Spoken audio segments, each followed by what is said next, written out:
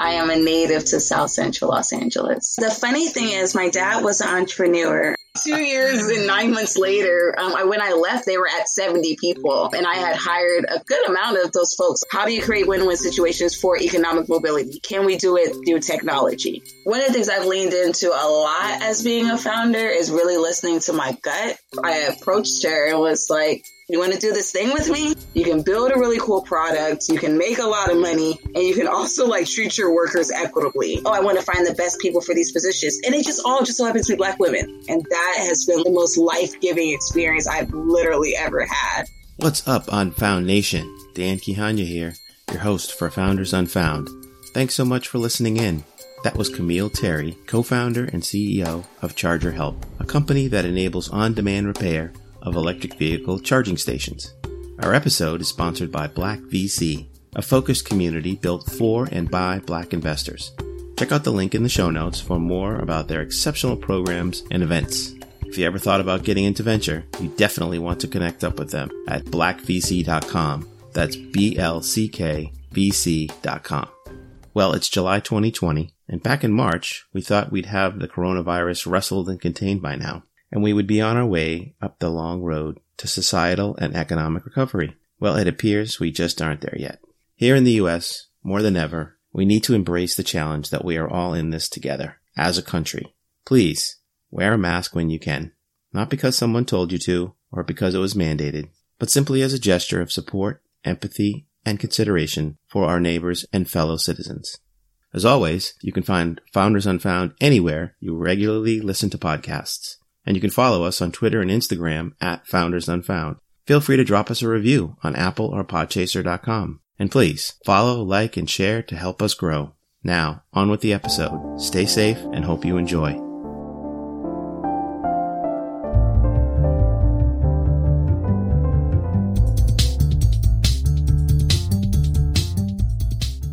Hello and welcome to Founders Unfound, spotlighting the best startups you don't know yet. We bring you stories of exceptional founders from underrepresented backgrounds. This is episode number 15 in our series on founders of African descent. I'm your host, Dan Kihanya. Let's get on it. Today we have Camille Terry, a co-founder and CEO of Charger Help, a company that enables on-demand repair of electric vehicle charging stations. Welcome to the show, Camille, and thanks for making the time. Thanks for having me. Great. So let's first start off. This is just an incredibly powerful, crazy time. How are you doing? How's your family? Obviously in the context of COVID and then what's been going on in the last 3 weeks, how are you? I was actually having this conversation with a friend the other day. I feel almost numb to it because, it's a lot happening and then things are going really well with the business. And so it's weird. Some days you're super numb. Some days you're sad, some days you're excited. It's definitely a roller coaster of emotions. Yeah, I would agree with that. I know for me, it's even in the same day, you can be up, you can be down. Right. And yeah. And if you're trying to do a startup on top of that, it must be just all the more compounded and intense. No, it really is. Yeah. You're in LA, is that right? Yeah, specifically South Central Los Angeles. It's important. Yeah. South Central representing. You have to. Yeah. So, first of all, let's start off. Why don't you help the audience understand what exactly is Charger Help? How does it work? And what is it that the company does? Sure. So I guess over the last 5 years, there's been probably almost 500,000 charging stations installed throughout the U.S. And over the next 5 years, they're looking at installing about 2 million more. But one of the things that has come about is the folks that install the charging stations and manage the software in the charging stations, they're called network providers. And one of the issues that have come is having someone go on site to troubleshoot a software issue. In the past, we would send electrical contractors out on site, but when they would get there, it wasn't an electrical issue. It had more to do with firmware, communication, modem. And so they couldn't fix it and they were expensive. And so what Charger Help does is that we partner with network providers. So when a station is experiencing an issue, we receive a dispatch immediately. And then we're training folks from the local community on how to troubleshoot software issues for smart devices. And in this case, electric vehicle charging stations. And then from there, we're able to get folks paid pretty equitably and then also save money to network providers. And I think the biggest point to all of this is when we were using electrical contractors as an industry, it could take up to like 30 days to have a station get fixed. Whereas with our technology that we're building out, we're able to get stations fixed within like the hour, which we're really excited about. Wow. Yeah.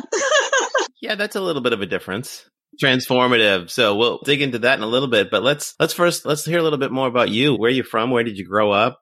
Yeah. So I'm from South Central LA. I actually moved to Philly when I was like 22, 23. So I feel like I grew up in Philly. Like a lot of like my adult developmental years was in Philadelphia. I am a native to South Central Los Angeles.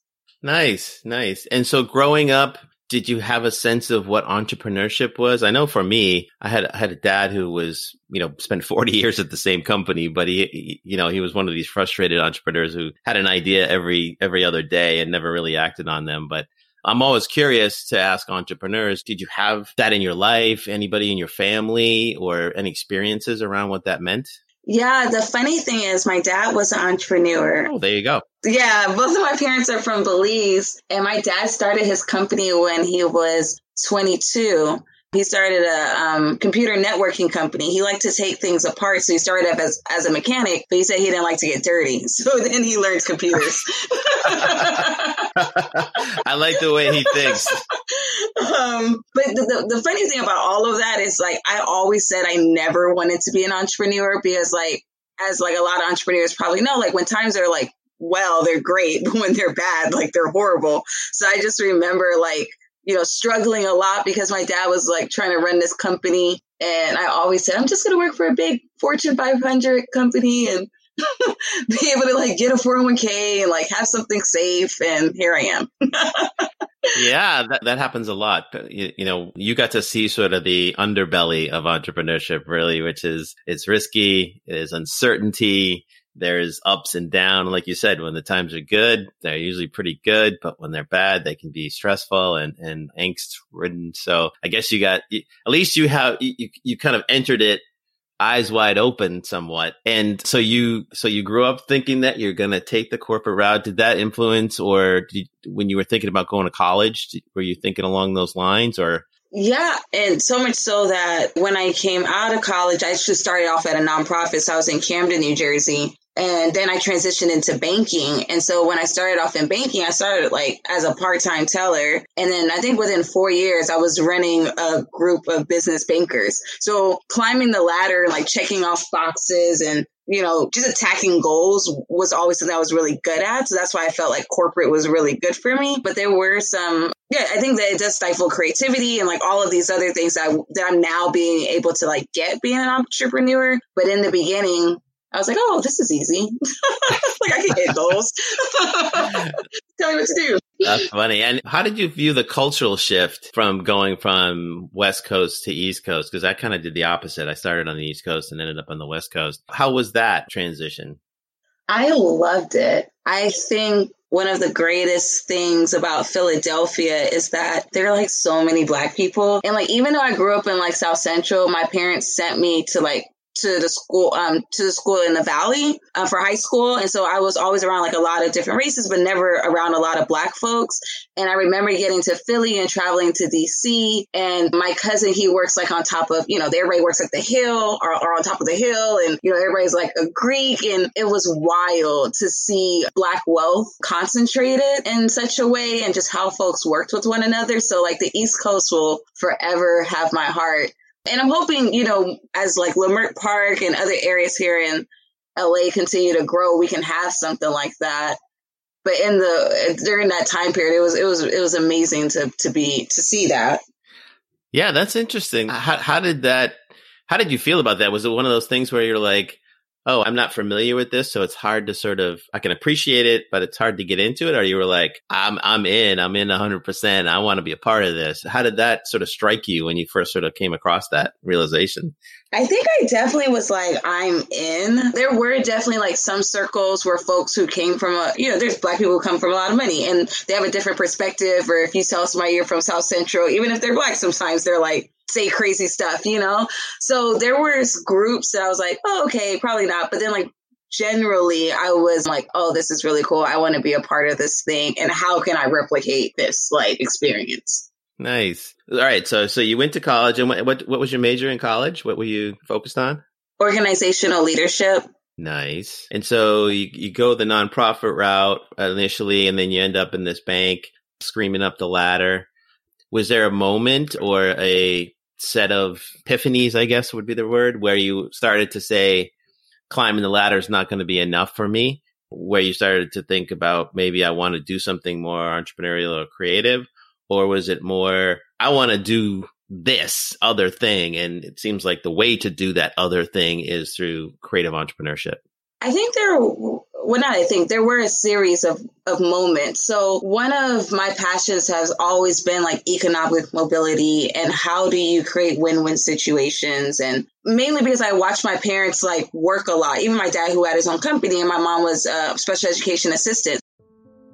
So I saw them come to America for this American dream, but it didn't matter how hard they worked or how many hours, they put in. Like there were still barriers, right? And that always was confusing to me. And so one of the first things I did was went the nonprofit route to say, okay, well, how do I enact change through working at a nonprofit? I found out that there's also a lot of barriers working at a nonprofit, especially when you have to like ask people for money all the time and they're really controlling how you choose to address an issue. So I was like, well, I guess I'll go where the money is at. So I was like, I'll go be a banker. Right. So then I, transitioned to being a banker. But then even there, I was a part of the Warden Small Business Development Center. So we were working with small businesses in the community. I sat on the board of a community development financial institution. So I was still trying to find ways to do this economic mobility thing to like help people, but it still wasn't enough. And then on top of that, my mom got re-diagnosed with cancer. My mom's had cancer my entire life, really because of like poor healthcare system and like everything that comes with living in poverty. So she got re-diagnosed. And so I had to come back to LA. And two things happened at that point. The first thing was that I had climbed so far up and I was really young. So I'm like, I think I was like 25 or so, managing 14 people that are almost 3 times my age. And I think I was burnt out. And so when I came back to LA, I was just like, I don't want to do much of anything. I just want to help my mom and just figure out something. And figure out something that has to do with my passion. So I guess like all of that led down to like, I went the nonprofit route, I went this banking route, but I'm still not figuring out how can I like drive impact. And I took a break and started just working random jobs. And I ended up at a clean tech company. And that was my last company I was at before I started my own company.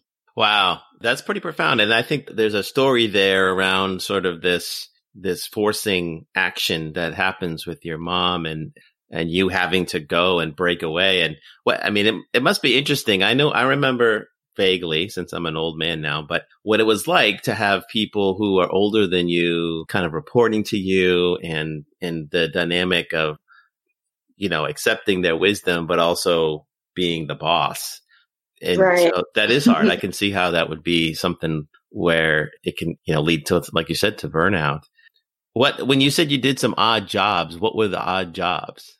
So my background is in organizational leadership. I'm obsessed with data and process. It's really funny. I enjoy writing RFPs and studying stuff, like all the things that people usually hate doing, I enjoy doing. So I started picking up projects around helping organizations see if they're actually impactful. So the first one we did was actually with the LAPD, their community safety, their CSP program. So we were looking at, based off of all of their goals that they had for this program of doing community policing, were they actually hitting, the mark? Because they were actually going up for funding. So they had to prove all of this stuff. And so I took a look at the report that they made and made some suggestions on how they should move forward.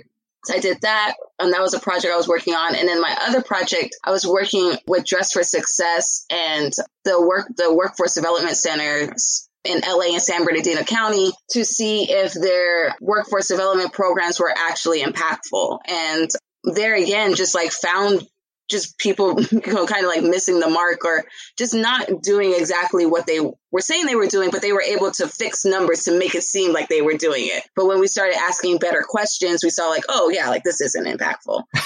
So those are kind of like the two things I worked on. Yeah, those sound really interesting. And I imagine for a conversation for another time is your perspective on absolutely. community policing, given what we have going on now. But so you end up with, is it called EV Connect? Yeah. So tell us how that came about. So I finished those projects and I was like, I need healthcare and like a job. So I went on AngelList. Small details. I was like, I should probably do something. I'm just like hanging out with my mom all the time, taking her doctor's appointments. Like she's also getting tired of me being at home. So I was like, I should do something outside the house. So I went to AngelList.co and I literally was looking for like customer support jobs. I was like, I don't want to manage people. I don't want to have to like tell people what to do. I just want to like be in like a little closet and just type like whatever people need me to type.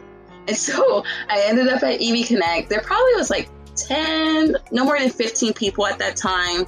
I remember my mom showing up in the office and not believing it was a real company because there was like no one there.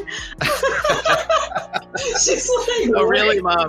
Really, Mom? No, really? She's like, what? And my parents, even though my dad owned his own company, like this whole startup tech stuff is just, they're always like, explain that again. So my mom, she didn't believe it. But what ended up happening at EV Connect, we grew like so quickly. We landed some pretty big projects. You know, I was able to stand up our customer support department, then the customer experience, and then expand our call center, stand up the network operations center. And then my last role was director of programs. So every major deployment in the US and internationally was sourced and implemented by my team.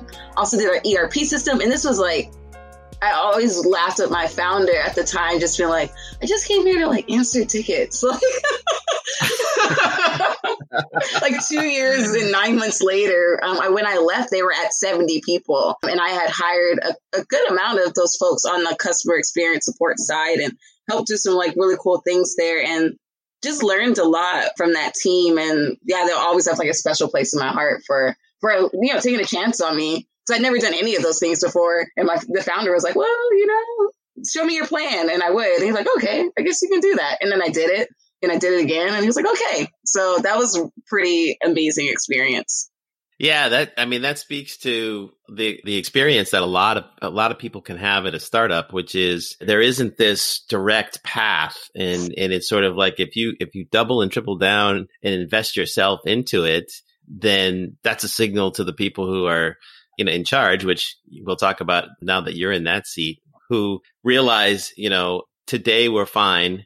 And then tomorrow we needed this thing 2 weeks ago. Right. And right. it's like, I need somebody to do that. Well, Camille, what do you think about this? And, if the answer is halfway decent, it's like, why don't you go look into that? And so that is, that's one of the, I think, beauties of working in a startup is that you get this opportunity to kind of dig in and get more and more exposure in a very accelerated way. Like you said, it was just a couple of years. And I know the company, I remember researching it. It's raised a bunch of money and it's a pretty profound leader in the industry and so forth. So you were there kind of to see that. Yeah. So was there anything that you took away? We're going to talk about on the other side of the break, your startup. Were there things that you took away from that experience that you cataloged in the back of your mind? Like, if I ever do this myself, this is the way I think I'm going to do it, or this is the way I'm not going to do it. Yeah, I think for me, the biggest thing I took away is like really like listening and paying attention. And then mainly like from our founder, Jordan at EV Connect, like he made sure that every day he left office to have lunch. And anybody in that entire company, if they ever wanted to go have lunch with him, like he would. And he took a lot of just like listening to people, and he was very genuine. And I think that's one thing that I'm like really trying to have at my company is just be like, no matter how large we get, somebody from the customer support side wants to go have lunch with me. I can like not only have lunch with them, but like want to have lunch with them and like listen to them. And even until when we left like 70 people, I remember there was one of the customer support ladies, and she was like, yeah, Jordan, we went out to lunch. And I was like, yeah, I told you. And people are always taken aback by it. But I think having a leader like that is so important, especially with times like now. And so, yeah, that's something that I want to continue to like implement as we continue to grow. That's a great point. Listening is a underrated, underappreciated, underused, and the good leaders really do a lot of listening for sure. Yeah. So we will take a short break to hear from our sponsor and be right back with Camille Terry of Charger Help. Hi, this is Jean-Claude from Black VC. We're a community created to connect, engage, empower, and advance Black venture investors. And the best part is, we're built for and by Black venture investors. In these unprecedented times, our mission has become clearer than ever. Black founders and investors are underrepresented and undercapitalized in the startup ecosystem. If you're an investor, an entrepreneur, or aspiring to be either one, Black VC is working hard to help you find the community and the resources that you need to further your journey. To learn more about the events and the programs that we run, follow us on Twitter at BlackVC, that's BLCKVC, or visit us on our website at blackvc.com. That's BLCKVC.com. Yep, you heard that correctly. No A. At Black VC, we believe that we are the change that we seek, and together, we're stronger. We hope that you'll join us.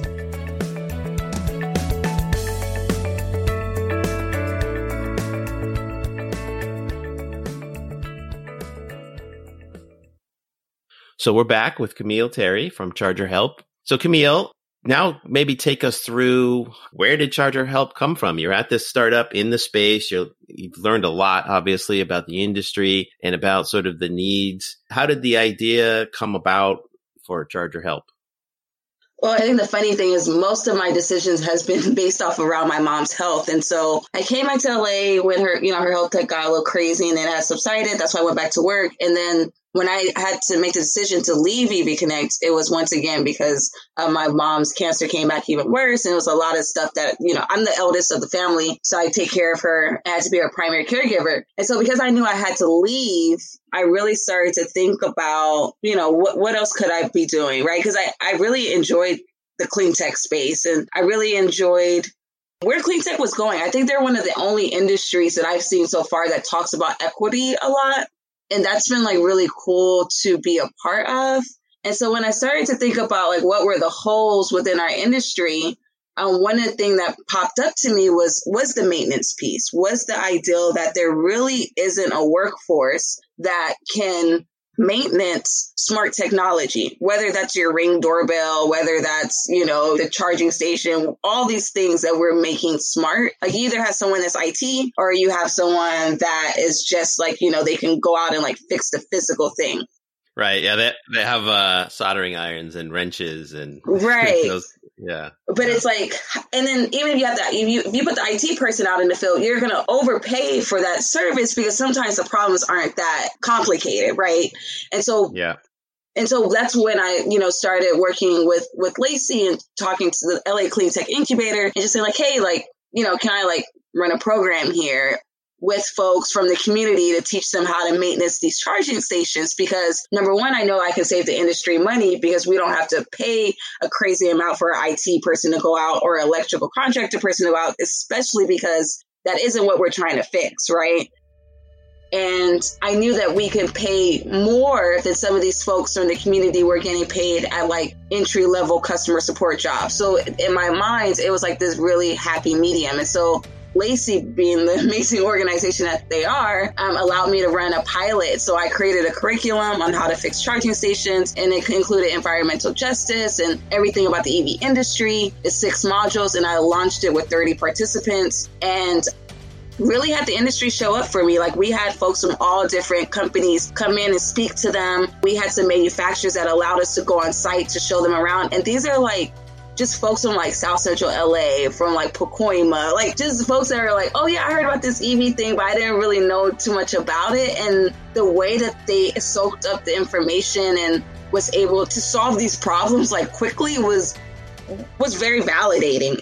But one of the things that we found was that it was still hard for them to get a job, right? To be an independent contractor. It was still hard for them to do their invoicing and all this stuff that comes with being an independent contractor. And so from there, we're okay, if we create an app, we secure the contracts with network providers, and then we facilitate how they're getting paid and, making sure that they have the right information to troubleshoot, and that we're making sure that the network providers knows when they're on site. If we facilitate all these things that were hard for both parties in a phone, we felt as though like, oh, that is a solve. Like that is a win-win situation. And that's basically how we came up with the idea.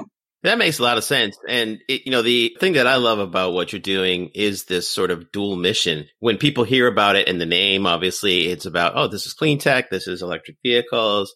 But you really are talking about kind of the evolution or the future of work and this idea of, we had somebody else on who was in the water space, right? And so turning, and they use sensors and AI to monitor water levels in other countries. That's more of an issue. So it's basically turning your local plumber into a technician. And so I see a lot of parallels here where you're taking the ability that people have and sort of the work rhythm of I go to a site, I need to diagnose, I need to fix, and kind of bring it into the 21st century. It's really cool. Thank you. Yeah. And I think the one thing I would say there that we're most proud is like with technology, like you don't have to go to school for 4 years to maintenance a charging station. You know what I mean? It's like we're doing all these troubleshooting things, like using the technology to predict, okay, this is this issue, do these things, instead of it just being like a troubleshooting document. Like, and so I'm like so excited as technology kind of like being like leveling the playing field in some aspects and like really looking at, okay, is this person a hard worker? Are they going to show up on time? Are they going to, be kind? Like the things that I know that people from my community are like really great at and highlighting that and allowing them to, be more successful and right. Full circle, right? Like this is economic mobility. Like that is what I'm testing out is like, how do you create win-win situations for economic mobility? Can we do it through technology? And these are the assumptions that we're testing with this company. Yeah, that makes a lot of sense. And I really love that term, actually, economic mobility. So you have an interesting business where you have sort of this chicken and egg, right? So you have to build up one side, I guess the supply side, so to speak, of the folks that are going to do the work. And then you have the demand side, which obviously is the networks and I guess you call them hosts of charging stations or owners of charging stations. So how did you think about that when you're starting the business? Did you think about I need to do them at the same time, or I need to validate one first, or how did you think about that? Yeah, we think of doing them at the same time because just as like our network providers are very important because they're our customers, we also see the technicians as our customers. And even when we build models, we look at how many stations in a contract do we need in order to make sure that a technician is making at least $40,000, right? And how do we align them, like what areas can we do that in? Like, is it a full-time job or are we working with a partner like AAA where we're subsidizing work? So we really saw it as we have to do them both because they're both equally as important. And we really see ourselves as a bridge because like these two groups need each other. Like network providers need folks that are going to be able to be on the ground, that knows what they're doing, that's affordable. And technicians, these folks that we're training, these new technicians need work that's actually going to allow them to, if they don't want to be a maintenance tech, maybe they want to sell EV charging, maybe they want to get into solar, but they still need this experience in order to go through that pathway, right? And because they need each other, we're just facilitating that relationship. That makes a lot of sense. And so basically the need was glaring, which is another great sign of opportunity for a startup, that it's got to happen one way or another, and it happens really inefficiently and expensively, and there's a big disconnect with basically the skill sets. So it's a cool thing. So as you were thinking about starting the company, or as you were starting the company, did you also have to think about sort of regionality? And how are the people on the demand side? Are they more like municipalities? And so it's like a physical constrained space, or you're working with companies who have locations around the country, or how does that work? So we're working directly with network providers. So when we think about network providers, those are the folks who are actually supplying the software for the stations. And so that way we don't have to go to a municipality. We would go to network provider because they've already secured all their site hosts, because it's in their best interest for their stations to be online and operating at all times. And with new contracts that are coming out from a lot of the utility funding, they're requiring certain SLAs. I know New York has SLAs right now that stations can't be down longer than 6 hours. And we're starting to see it inside of more contracts where they're having line items for maintenance. So our customer is the network provider that is installing the stations all over. So the way we see our growth is alongside, we see ourselves as partners with network providers. So if they need us, in New York, or if they need us in Florida, that's where we're going to be moving along with. this year, we're working on pilots and establishing out those relationships with some of the larger network providers and then also some mid-level network providers as well. So our growth plan and our strategy is in the making. We just started in January, so a lot of stuff we're still hammering out. But that's kind of like our overall ideal of how we want to move forward with where we'll end up at geographically. Very interesting. One clarification for those who don't know, an SLA is a service level agreement, and it's basically what you commit to when you have a service. It usually involves uptime or consistency and so forth. So that's what Camille is talking about. So Camille, tell us, is there a big regulatory impact on your business specifically? I know clean tech obviously has a lot of regulatory aspects to it, but what about your business specifically? As of yet, we haven't seen any regulatory items come out that's impacting the maintenance side of EV charging. I think the only thing that we've been watching is this year there was supposed to be, I think it was almost like $2 or $3 billion of infrastructure funds that were coming out. But because of COVID, we're just more so paying attention to, are those funds still going to be allocated this year? Are they being reallocated? Like, what does that look like? But yeah, that's about it. Yeah, well, that's good. Sometimes that's extra friction to growth and development when you're in the startup world. So can you give us a sense of sort of scale of like kind of where you are and where you're trying to get to? I mean, how many charging stations are there in the country and where are you on that journey? Because we only service public charging stations, so we're not doing residential, but we do apartment buildings, so what we call multi-unit dwellings. So when we look at those numbers, they're probably a little less than like, I want to say 500,000 charging stations are probably out there from private and public. And when we say private, sometimes like workplaces, they'll have charging stations, but it's not mapped. Oh, okay. And what I said earlier was that in the next 5 years, they're looking at adding about, I think it's like 2.5 million more charging stations. And so for us, we want it all. We're being strategic in where we go just because we have to be mindful of like the workforce. And we are this year mainly testing like pilots. So we're looking at launching a pilot here in Southern California, looking at how do we create models around really dense areas. And then we are going to be looking at launching a pilot maybe in New York or another state where we can look at how do we support stations that are a little bit more spread out. Because for the industry, it's a lot easier for network providers to support stations if they're all clustered together. But like really Los Angeles and New York and probably San Francisco are only areas that they are clustered together. And if we really want to do EV adoption, we have to look at, charging stations that are along the corridors of like the I-5. And how do you support a charging station that, it is like in a very small town. Like, do you go and train one person there so they can go out and be dispatched, right? And we want to test those things this year as our first year. And then next year, we'll be able to go after some larger contracts. I guess the last thing I'll add there for us in regards to growth is that this year we are applying to like different RFPs going alongside some of our partner networks in order to win some of the new infrastructure deals to expand into next year once they get installed. Great. A lot of momentum, which is awesome. So what's the big vision? Like, where do you see Charger Help going? I mean, you mentioned earlier this idea about IoT and some other things that are that have intelligence now that there isn't really a precedent for how you service and maintain them. Do you see yourself going beyond clean tech, or is that a big enough opportunity for you to spend all of your focus on that for a while? Yeah, I think right now we're just really focused on supporting the EV industry. EV adoption is really important to me. Environmental justice and really transitioning into a more green economy is really important. And so most of my thoughts and brain power is about how do I support this entire industry on the maintenance side. There may be other opportunities in the future, but one of the things that I've learned is just focus is key. And so we're just really focusing on solving this problem right now. Makes total sense. And it seems like it's a massive opportunity. And probably as you start to think about the globe, and you could spend your whole life and the company's whole life just focused on EV. So that's great. We will take another short break to hear from our sponsor and be right back with Camille Terry from Charger Help.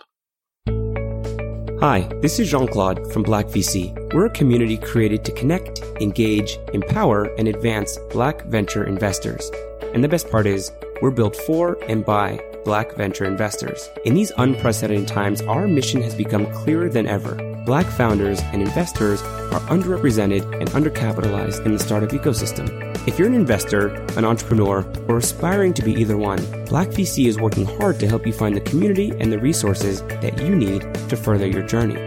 To learn more about the events and the programs that we run, follow us on Twitter at BlackVC, that's BLCKVC, or visit us on our website at blackvc.com. That's BLCKVC.com. Yep, you heard that correctly. No A. At Black VC, we believe that we are the change that we seek, and together, we're stronger. We hope that you'll join us.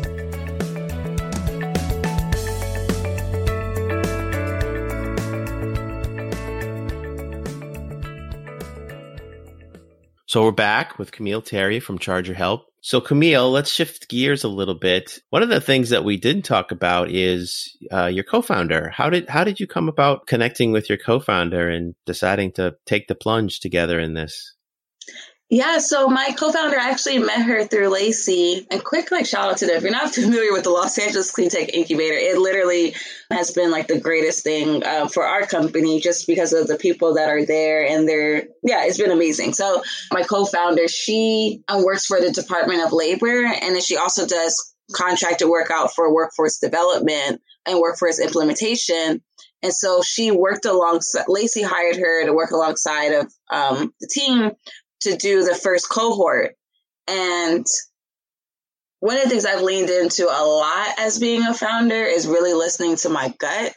And so when I saw the questions that Yvette asked and the way that she worked with the technicians and the participants, and also just how quick she was able to pick up things, I approached her and was like, you want to do this thing with me? And the funny thing is, up until this point, there was a lot of, because so we had also we had one startup grind LA, and people were starting to learn more about it. So there was a lot of folks who were approaching me about being a co-founder. So it was funny that when I asked Yvette, she was like, she's not familiar with tech really. She's a workforce development person, implementation person. So she was like, right. I don't know. And it was funny because everybody wanted to be my co-founder, and Yvette's like, I don't know. And I'm like, oh, this is the one. There you go. Yeah, I think Groucho Marx has some weird, I don't want to join a club that would have me as a member. And it's kind of the opposite of I want the person I have to chase. I got to think about it. And she's like, I got to ask my husband. And she's like, I got to pray about it. And I said, okay, girl, you could just let me know. And then she came back. I think almost how long did it take? I think it took a week. And I remember seeing her every day, and I didn't want to be the weirdo that's you got a decision. I also didn't want to seem like I was being thirsty. So I was right. I'm just going to wait. And then finally she came back and she was like, okay, I think I could do that. And I was like, oh, okay, great. So a lot of the work that she has been doing is really helping with the product, right? Because one of the things that I know when you create technology, if you're not aware of everyone that needs to use your technology, especially where, we may have folks that, maybe they have a college degree, maybe they don't, maybe they're a veteran, maybe they're not, right? And because she's aware of workforce implementation and how people receive information, we really utilize her with our product team to ask the right questions, right? To make sure that we're not off the mark. And even when we talk about how we're going to pay people, what does that look like? And with the training, she's one of the trainers there that teaches a lot of the soft skills. And so she's been so integral to make sure that Charger Help, we are a technology company, but we're also saying that you can be both, right? You can build a really cool product, you can make a lot of money, and you can also treat your workers equitably. And she's making sure that we are held accountable to that. So it's literally the best decision I've made. And I'm very happy she said yes. I would have been devastated if she said no, because I'm really cool to work with, so. That's great. I'm glad she said yes. Yeah, that's great. It's probably the best of all situations. Like you said, if she had said yes right away, then maybe, right. But then if it was 6 months later, you'd be like, I gotta go, so that's great. So tell me, have you raised any money for Charger Help, or have you gone through a fundraise experience, or how have you sort of funded it to so far? So it's funny, when we basically launched when COVID started happening. And one of the things that everyone kept telling me was VCs weren't giving money. And so I was like, oh, okay, well, that's fine. So we went the route of we apply to 20 or 30 pitch competitions, grants. And so like, so far we we raise I don't even know if it's a raise, but we've won a lot of money just from like pitching and from grants. And that's been able to like carry us forward. And then we've been teaching our curriculum. So we charge to teach the curriculum. So it's kind of like a bootstrap situation so far. But I think that we're definitely open to talking to investors. For me, I always say like, all money isn't good money. And like, we want strategic investors. We want people that can help us scale. Like we do have a really good advisory team because we're a part of Lacey's incubator. But I guess the short answer is like we bootstrap basically so far. We've been able to take on a pretty good amount of money to get us where we're at and kind of carry us through the year. But we will be interested in conversations probably soon in order for us to get what we need, hit our milestones for 2021. That makes a lot of sense. And, a lot of times there's so many pitch competitions and, challenges and so forth. And I think sometimes people view those, this is just a distraction. It's not reality. But I mean, you're a great example. I mean, grants are great. And hey, Unfound Nation out there, there's a little nugget, right? Grants don't dilute your equity. Right. And so it's equivalent to revenue in some senses, right? Basically, it's cash that comes in that can fuel your cash flow and your cash needs, but you're not giving up any of your company for it. So it's especially when you're early on, it can be really great. Yeah. And we were lucky enough to win. MIT did a program with ServiceNow. And ServiceNow is like a really big like workflow software company. And so we won $100,000 through them and also like a lot of support services. And then we won LA Black Investors Club pitch competition. And then we came in as a runner up at Innovative City pitch competition where we pitched to Arlen Hamilton. And she was so intrigued with what we had to do. She offered us office hours. And so it's like what was that like? It was really cool. Like, I think because we care about what we're doing and like it makes sense to me and I know what I'm doing so well. It's like it's very exciting to like share the industry with folks and share the opportunity with people. And she was really cool. She did tell me, she's like, you have a very interesting voice. Like, you should do voiceovers. And I was like, okay. I don't know what that means, but okay. Hey, maybe we'll get you as a guest host here on Founders Unfound. You do have a good voice. She's like, you need to raise more money. Like, maybe do voiceovers. I was like, okay, Arlen, whatever you say. Like, yes. But yeah, so I think, all together we're almost like just from pitches and grants, that we're almost at like 250. And so that covers like our MVP, that covers like literally everything. And we haven't had to give up any equity. Yeah. That's awesome. And so have there been other organizations or folks, you mentioned Arlen, you've mentioned Lacey, other organizations that have been sort of helpful and help to catalyze your momentum forward? Absolutely. Grid 110. So we were part of Grid 110 LA's IDOTA prototype program. So that's an organization supported by the Los Angeles Mayor's Office. And like I said, we pitched at Startup Grind South LA, which was, I think this was the first time that they did South LA. That may be a lie. I'm not sure. That was really cool because I got us like really, really connected to folks. And then just like the industry in general, I've been so proud to be a part of the clean tech industry because of the ways in which we support one another. If I need to call and talk to anybody about an ideal, like literally everyone's open to like hearing the ideal and everyone's really excited about what we're building because like, it's not the cool and sexy thing. Like maintenance isn't like fun. You know what I mean? Like to people, but I'm like, we'll do it.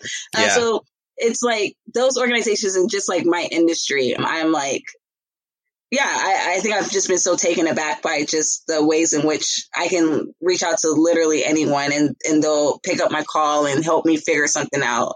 That's great. I mean, you want an industry like that, right? That is collaborative and supportive. So here's a question. So as a Black woman founder, can you think of examples when you've been reminded of that fact in a positive way and on the other side in a challenging way? Well, I guess like starting off with a challenging way, I'm like positive ways. In a challenging way, I think that there's a lot of times where you may have an interaction and you don't know if like someone's treating you a type of way. Like a lot of it's just kind of like a mind, like it messes with your head, right? Because like you don't really know if like they're doing this because you're a Black woman or maybe that's just how they are. And that's usually where I find myself a lot of times where like I want to believe the good in people, but then I'm just like, oh, like, are you treating me like this because of this? And then even right now with all of this like focus on like Black founders in general. I had a company reach out to us that like wanted to interview us. And, the first thing I ask is like, well, why? Like, what did you hear? And they're like, oh, well, we want to do something on Black founders and like have you tell us like, how can we support Black founders? I'm like, no, like we have a good company, like we have a good ideal, you know what I mean? And so like, I get why like people are starting to like focus on Black founders, but it also is like just as frustrating because like at the end of the day, like I want you to judge me by like the ideal that I have. Like I just want an equal opportunity. Like I don't need an extra hand. Like I just want you to treat me the same way as you treat everyone else. And so it's been interesting right now to have to kind of like manage that because like you do want to take advantage of like the times, but then it's just like, I just want you to know that I have a cool company and like we're doing really cool stuff and like my team is really diverse and amazing. And that's what I want you to pay attention to. Yeah, you're right. I feel that every day myself, this idea that first you're ignored potentially because of it. And then now you're being paid attention to because of it, right? As opposed to what I'm doing and getting excited about my business. Yeah. So that makes sense. Well, hopefully when somebody asks you that question again, Founders Unfound will be on the positive, positive category. I'm always like, I guess it's positive. I will say one thing that is positive. So like Yvette's Black, our future CFO is Black women, and we spend a lot of time together. And I think the positive thing there has been being a community of them. And it's funny, when I went to build the company, I wasn't like, oh, I want to find like Black women to be on my team. I was like, oh, I want to find the best people for these positions. And it just so happens to be Black women. And like, that's been like really cool to like share in this journey and experience with just like our consultant. Like she used to work for the Department of Defense. Like she did cost estimation for the Department of Defense for like the last like 10 years and is like a beast, and we have calls until 11 o'clock at night, like working on stuff together. And I think there's a certain type of like sisterhood and just like respect because like we all have had like very senior level positions. So we've all been through like really just like crazy stuff, but we're here and now we're like collaborating to like build this amazing company. And I wouldn't trade that for anything. And that has been like the most life-giving experience I've literally ever had. So yeah, so that is the positive thing, finding other amazing, dope Black women that are just willing to roll up their sleeves and like do the work with you. That's great. I personally think like in 500 years, they're going to look back and say Black women had superhuman capabilities that were not appreciated at the time. I receive that. Yeah. So the last question I'll ask is one we ask everybody, the retrospective. So if you could go back in time to the Camille of, say, when you're still at the bank, and so this Camille, today's 2020 Camille, could go back to that Camille and say, you're going to want to do all these things. What advice would you give her? Just tell her to hold on. I think just hold on and keep doing it. It was, it was hard. Like, right, you're in a predominantly white financial institution with a lot of white folks who report to you. Like, that was probably one of my most like challenging times. And I think I always like doubted myself. So I think I would just be like, hold on, steadfast, like, you're about to build something really cool. But all of these lessons and how I matured during that time period, I wouldn't change it for literally anything. Even the people I met too. So yeah, I would tell her to hold on. It's going to be all right. It'll be all right. Hold on. Yeah. It's a long race. Yeah. That's great. Well, this has been so much fun, Camille. Why don't you tell the audience, is there ways that they could find out more about Charger Help or get in touch with you? Do you have social media handles you want to share? I'm on the Twitter now. I wasn't on Twitter before, but you can find me, Camille C, and also at Charger Help on Twitter and LinkedIn. I really enjoy using that platform. So just you can find Camille Terry at LinkedIn, and you can find all Charger Help news on LinkedIn as well. Great. Well, I could talk to you for another hour, but we're coming to the end of our time. So thank you so much, Camille, for making the time. It's been a great conversation. Thank you so much. I really appreciate this opportunity. We'd like to thank our guest, Camille Terry, and our sponsor, Black VC. Don't forget to subscribe wherever you listen to podcasts, or simply go to foundersunfound.com/listen to. That's listen, T-O. And follow us on Twitter and Instagram at FoundersUnfound. This podcast was produced by Dan Quijana. Editing and production by Internet Radio Corporation. Social media and other promotion by Umama Marzouk. Our music was composed by Daniel Bordowski, Bobby Cole, Neil Cross, James Grant, Alex Kaskin, and Will van de Kromert. I am Dan Quijana, and you've been listening to Founders Unfound.